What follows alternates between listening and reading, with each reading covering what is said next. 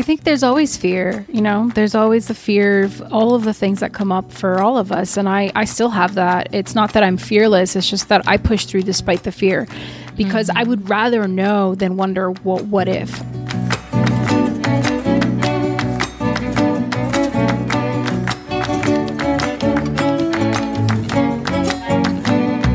Welcome to Latinx Can, a podcast showcasing Latinx professionals who turn their dreams into realities.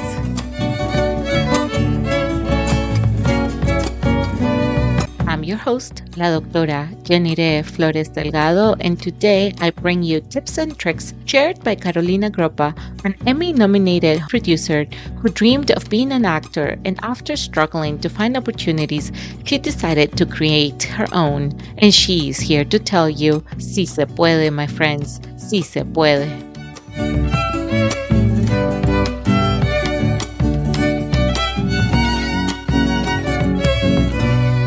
You decided to move to LA then in 2006? Yeah. And then we had the financial crisis of 2008 and in between the writer's strike. So those were significant challenges that were definitely outside of your control at the time of transition. So how did you make it work? You say that you were a person maybe from your, immigrant background. It's like sometimes as an immigrant, there isn't an option to fail. So you get creative and try to make it, try to keep your head above water. How was that for you?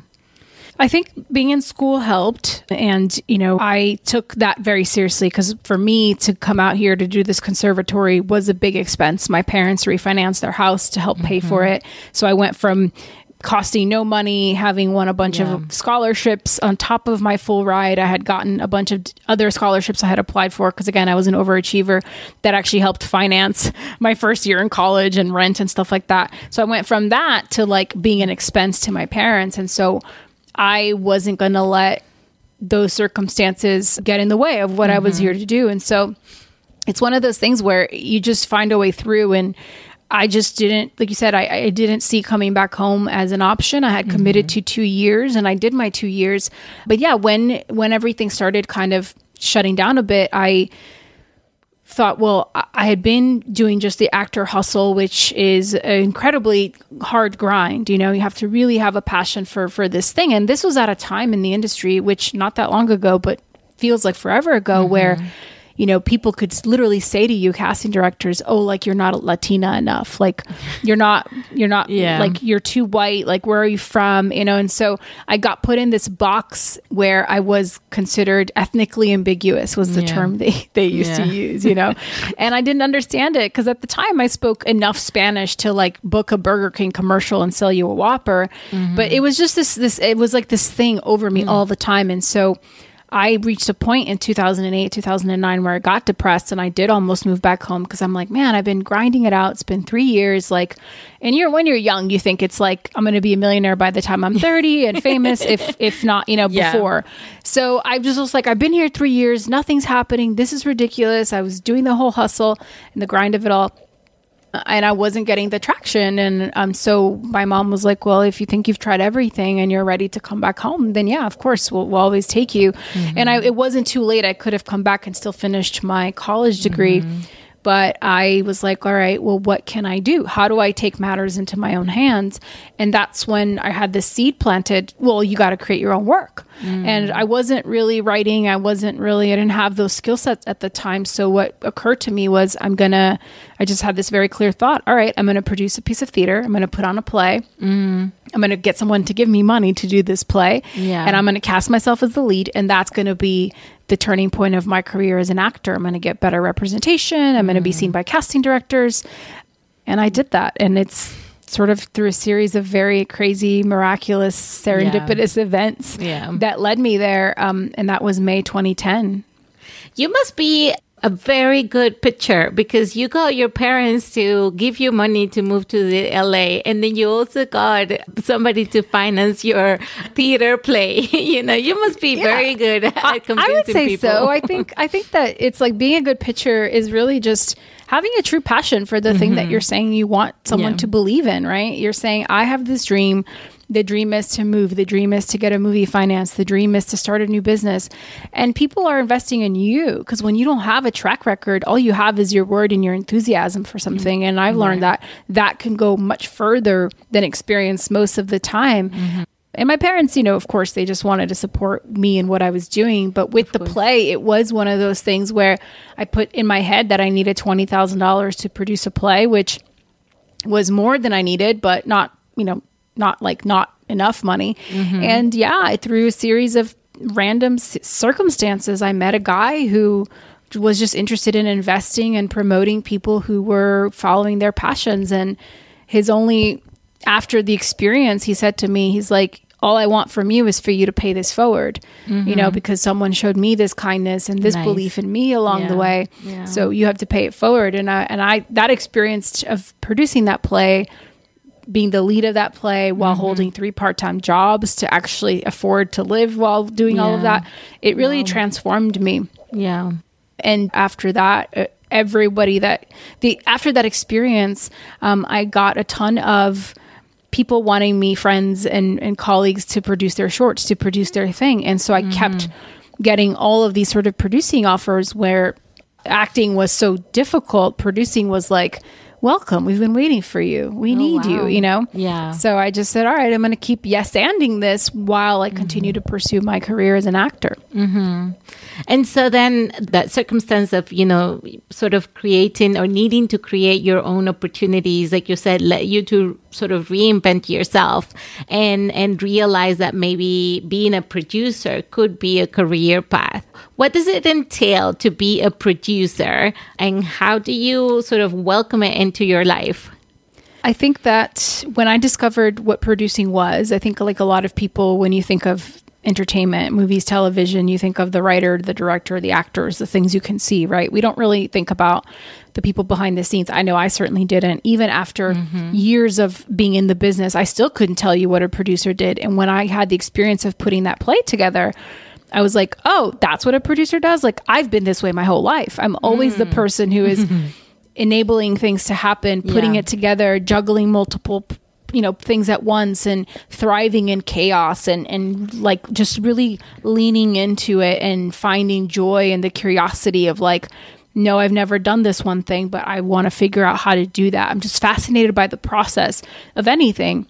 And so for me, it was clear that like I had a skill set that was very innate to who I was, who I am, that I could leverage to get where I was going. And I also had, at the time, I was a nanny for Bob Odenkirk, the actor. And he would say, this industry is very hard. And if there's anything you can do besides act, you should do it, because acting it's not up to you. You don't really get to control the success, especially at the time. I think now it's a little different. I think there's a lot of opportunities to write, create, share your own work through all the millions of mediums that exist. But at the time, you didn't have that much access. So I really listened to that. And so I created a new dream. And that dream was that I was going to produce, learn how to produce. And then I was eventually going to create my own opportunities as an actor and have the knowledge of how to make a movie or a TV show and insert myself in those projects. Okay.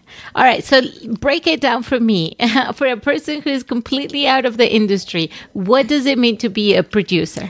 Okay, so what I do is I'm an independent film producer, and I have strong roots in physical production. So what that means is there are many producers. In fact, I have a podcast called Angle on Producers that used to be called Life with Kaka. It's now called Angle on Producers, where I chat with other producers to sort of demystify what do producers do. There's so many different titles. If you're talking about film or television or studios, it's like really overwhelming.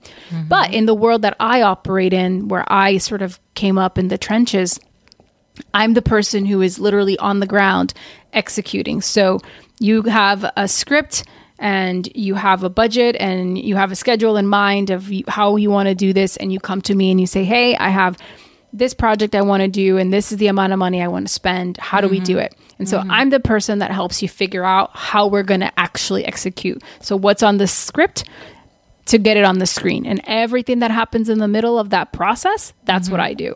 And so It's working closely with the creatives on the ground on the actual production, physical production of the movie in this case. And so a lot of my experience comes from feature films, documentaries, and some commercial sort of work as well. So in all of that is different shades of the same color, you know. Okay. You just have different languages and different people that are in power or responsible. But at the end of the day, you're doing the same thing. You're executing, you are playing various roles, because sometimes you have to be a cheerleader, sometimes you have to be a mom, and sometimes you have to be, you know, the bad guy. Sometimes you just have to be all kinds of things. You're often a therapist, but you are the right hand usually to the creative filmmaking team, guiding them through the day-to-day of getting the project or the film, in this case, in the can, in a hard drive, so they can go off to post-production and make the movie. Okay.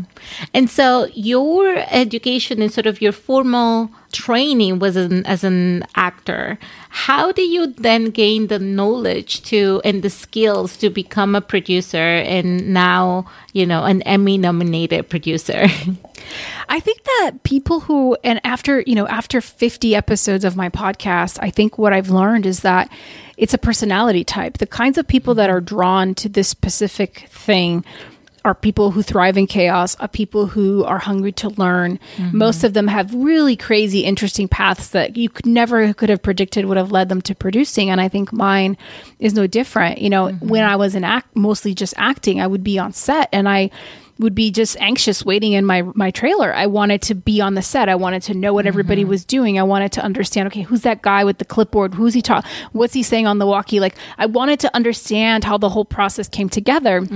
And so that was a signal that I wanted more than just my small piece of the pie, right? And so I started to follow that curiosity and watching and learning and just trying to shadow people, going up to people and saying, I don't know how to do this, but can I come learn from you? And so it really was by honestly like knocking on doors and elbowing my way into rooms and opportunities that no one really handed to me. And that is like, you know, immigrant hustle 101. Like, yeah, absolutely.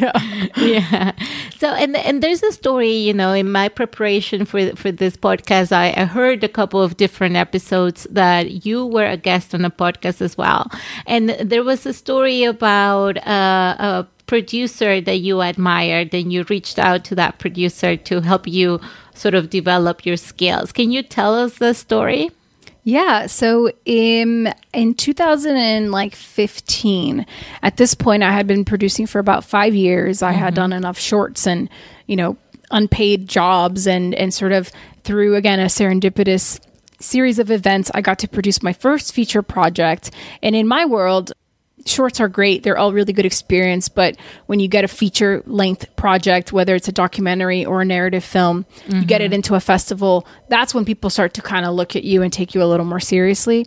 There's just a stamp of validation that comes with it. It's a whole other conversation for another day. But I produced this documentary called Autism in Love, which premiered at Tribeca in 2015, which is one of the bigger festivals here in the U.S. Went on to become Emmy nominated, hence that's where my Emmy nomination comes from. But I knew, okay, I don't want to get stuck doing docs. I kind of stumbled into the doc thing. I wasn't looking for it. It found me. And I was like, okay, I have to follow this because this is taking me somewhere, and I'm so glad I did. It's still one of the projects I'm proudest of date. But I wanted to get in the narrative space, which is movies, basically. You know, when you think of a movie, it's a narrative film. And one of my favorite movies is this movie called Short Term 12, which had come out a couple of years prior. And so I found that the producer was speaking at a panel, like a no-budget film festival panel, very low-key, with a couple of other admirable ladies. And so I went to this panel, and after the panel, I went up to her and I just said, you know, I think you're incredible and I've been following your career, and here's who I am and here's what I've done. So I wasn't coming up to her saying, I have no experience, let me learn from you. I was saying, hey, I've done all of these things, but I want to go where you've been going and I don't know how to get there. But if there's ever an opportunity to learn from you, I would love that. And she was impressed by that, you know, and I didn't come across as like a weirdo or desperate. Like I said, I had done enough where you could look me up and go, okay, this is someone who's like actively working towards this. I think oftentimes you get approached by people like that and they have absolutely no experience, and that's okay. But you just have to be careful when you are reaching for an ask like that to make sure you're prepared if the person says yes. And I just knew I was prepared to go to that next level. And so we went to tea and we really connected and vibed, and it ends up that we have the same birthday. And so I was like, we're both Scorpios. And that woman is Elizabeth Hughes, who produced Short Term 12, which was Brie Larson's first movie that kind of put her on the map and catapulted her to become who she is today. She's most people may recognize her from The Room, where she won an Academy Award, and Captain Marvel. And ever since that, from 2015 on, I did, I think, 3 or 4 features with Elizabeth. And till this day, she's a good friend and recommends me for projects. And I would say was a turning point of my career, having her say yes, having her believe in me, having her mentor me and teach me, and just kind of throw me again into the chaos that was a whole different side of producing I had not been exposed to. But I was ready to swim, and I think it showed that I was ready to grind it out. I think from that story, there's 2 things that I find very interesting. The first one is something that I feel like I identified with, and is that want or yearn to really look for those opportunities, not wait for the opportunities to come to you. You mentioned that you identified that Elizabeth was speaking at a panel and you prepared for it. One thing that I wanted to ask you, though, is you really have to find that courage within yourself to be able to say, okay, I'm going to reach out to this person and I'm going to do the best I can. How do you get over that hurdle?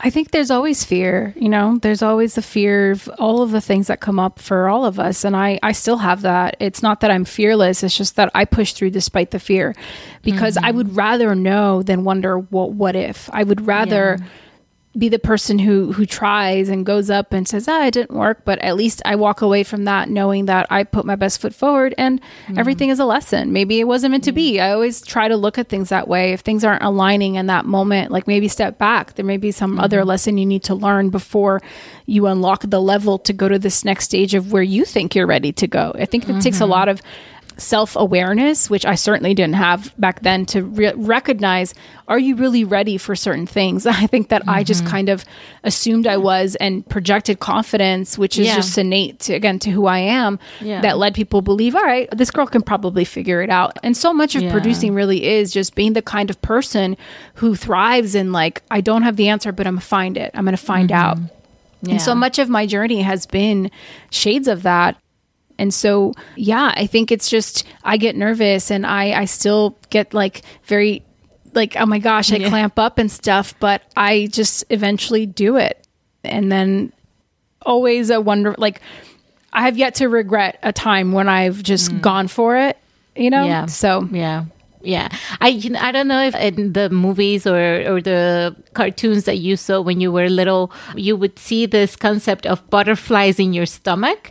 I feel those, but they don't feel like butterflies in my stomach. It feels very uncomfortable. Yes. They actually say that when you're a kid, it's like butterflies in your stomach. And when you become an adult, you just feel like vomiting. It's not such a cute metaphor, but it's true. And I think it's a good sign to me, because it's you care so much that it messes with you emotionally so much, right? And everybody's on their own journey, but it's if you can taper that and just kind of take a beat and just be okay, I'm not, you have to acknowledge that those feelings exist and they're real, but you also have to understand that everybody probably feels like that. And for example, now knowing Elizabeth and being her friend, I know she was extremely nervous. She doesn't like meeting new people. She's it's not her.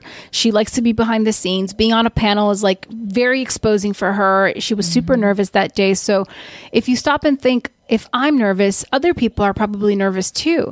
Then you just see that we're all just humans navigating this earth. Not any one of us is God. So it's just trying to identify and connect on a more human level, as opposed to putting whoever it is you're trying to reach on this pedestal and going, oh my God, they're this person. It's no, they're just another person having a day, and you get to have a moment, a conversation. Maybe it leads somewhere, maybe it doesn't. But in that moment, just be a person that is worth talking to for 3 minutes. If that's all you get, don't be weird or come up to someone without knowing them and shove your business card in their face. Think if you were on the other side of that. No one likes to have that energy towards them. So don't put that out. Yeah, that's great advice. And anywhere, right? Like even if you're just applying for a job, I can remember my days of going to a career fair at school, and those were the most awkward times, right? But it's true. You know, at the end of the day, you try to make it less awkward and more comfortable. And it's a skill, honestly. It is not something that people who project that they have had to teach themselves, and it comes with failure. It comes with, honestly, like practicing with lower stakes circumstances, you know? Yeah. So even if you're just like at a house party, whenever that's a thing again, or you're in an environment where there's like a new person that walks into a room and you're like, oh gosh, there's a new person in this room and I'm not the kind of person who likes to say hello to new people. Just go up and say hello to that person anyway. Right. Just to say hello. And then just, you get that, you start to understand that that's always going to come up, that trigger, and you're just going to like shush it and go away. And if that person's mean to you, well, it's okay. But you're practicing that skill every time. So when the person you've dreamed your whole life of meeting is standing before you or in an elevator with you, you know how to navigate that. Yeah. That's really good advice. Yeah. The other thing that you said that I found really interesting right now is that you said you were prepared if she said yes, you know? Yeah. When you approached Elizabeth, if she said yes, you were prepared for the next step of that conversation. I find that interesting because maybe sometimes people really muster the courage to reach out, but then they don't believe in themselves enough to say, oh, this person might say yes, and what do I do next, right? That was in your case. But like, what would you advise other people who may be in that similar situation? I think you have to really take inventory of what it is you want and what your goals are, right? And in the world that I operate in, it's like you have to really be honest with yourself. Like at the time, I had produced so many commercials, and so I knew that like, all right, I can handle running a small team of people for these projects. So I feel like there's something about this that I'm ready for, even though I don't know all of the things. I know I'm going to learn quickly. I know I'm going to figure it out. I know I'm going to work really hard and never misrepresent someone who's giving me an opportunity. So I think you have to really be honest with yourself. So if the thing that you're trying to do is a big reach, if you have like that level of anxiety that there is a distinction between butterflies of excitement and then like, oh my God, I actually don't know anything about this. It would be like if I came to you and said, hey, I actually want to switch careers and I want to like be a chemist and all this stuff. And you went, great. Okay, here's an opportunity. Come to the lab. It's like, I would absolutely fail you and you would be never talk to me again because I don't know the first thing about it. You know what I mean? But if I had some preliminary understanding, or maybe when I went to school, I had 2 years of this kind of thing, I could go, all right, well, I know enough of a baseline that I think I could step into this and be challenged in a good way and figure it out. So it's that distinction, I suppose. Like, is this a challenge that kind of takes you to that next level, or is this such a reach that you're not really setting yourself up for success? For example, if I had gone to someone like Spielberg and said the same thing and said, hey, I'm ready to produce a $100 million studio movie, give me a shot. And he said, yep, Carolina, step right in. That would probably not have turned out so great. I would have probably figured it out, but I don't know if I would have spiritually survived in the process because that is too far of a leap from where I was. So it's kind of trying to see where you're hopping, you know, and how to get there. I hope that answers it. It's so hard to give that kind of advice because it's so specific to each person's journey. Yeah, but I think what's important is understanding that you have to believe in yourself enough that they might say yes, they might buy you on your offer, and then you need to be ready as well and say, okay, these are the things that I could possibly do. And even if you do feel that fear, because like you said, that fear is very natural, it's normal. Everybody feels it. No matter, I haven't met one person whom haven't felt it. They might seem like they don't, but inside they have a lot of butterflies. I think it's challenging to be a humble person, but then also really believe that, remember that you are your biggest advocate. No one's going to care about you and your things and what you want and your dreams as much as you. They're just not. Maybe when you're making someone millions of dollars, like, they'll care. But until then, like, you have to constantly be your own cheerleader. And it's not a false sense of self or to be egotistical. It's to be humble enough to know that, like, if you're not out there tooting your own horn for the things that you want, there's no one knocking on your door just handing out opportunities. And so how then, I think it's a question of integrity and who you want to be as, like, an individual in your life, regardless of what industry you're in, and how do you want to show up and how do you want to, like, grow, especially I think as our jobs are so much of our identity and our lives, you know. I think if you look at the math, I don't know, there's like whatever percentage of your life you spend working is a very large percentage. So then I don't think that the self that is your work, wearing your worker hat and your personal hat should be mutually exclusive. I think they are the same person, especially in my industry where it's all about the skills, yes, the knowledge, yes, but ultimately it's who you are. Like, do I want to be around you for 16 hours a day for months on end? Like, are you a pleasant person? Are you positive? Like, do you have a sense of humor? Are you humble? Or are you going to be a pain in my ass? Because the process is not glamorous of making any kind of art, and it is extremely difficult, you know? Extremely difficult with a million things that can go wrong along the way. So to get to be in that space, it's a privilege, and thus the least you could do is not be a terrible human being. Right. Thank you for listening. If you want to put a face to the voices you just heard, follow us on Instagram, Twitter, and TikTok at LatinxCan. If you have questions or feedback, you can email us at latinxcan@gmail.com. And if you want to support our project, please leave a review. We have made it easy for you and added the links to the show notes. That's it for now. Don't forget to hit that subscribe button, and remember, unidos somos más.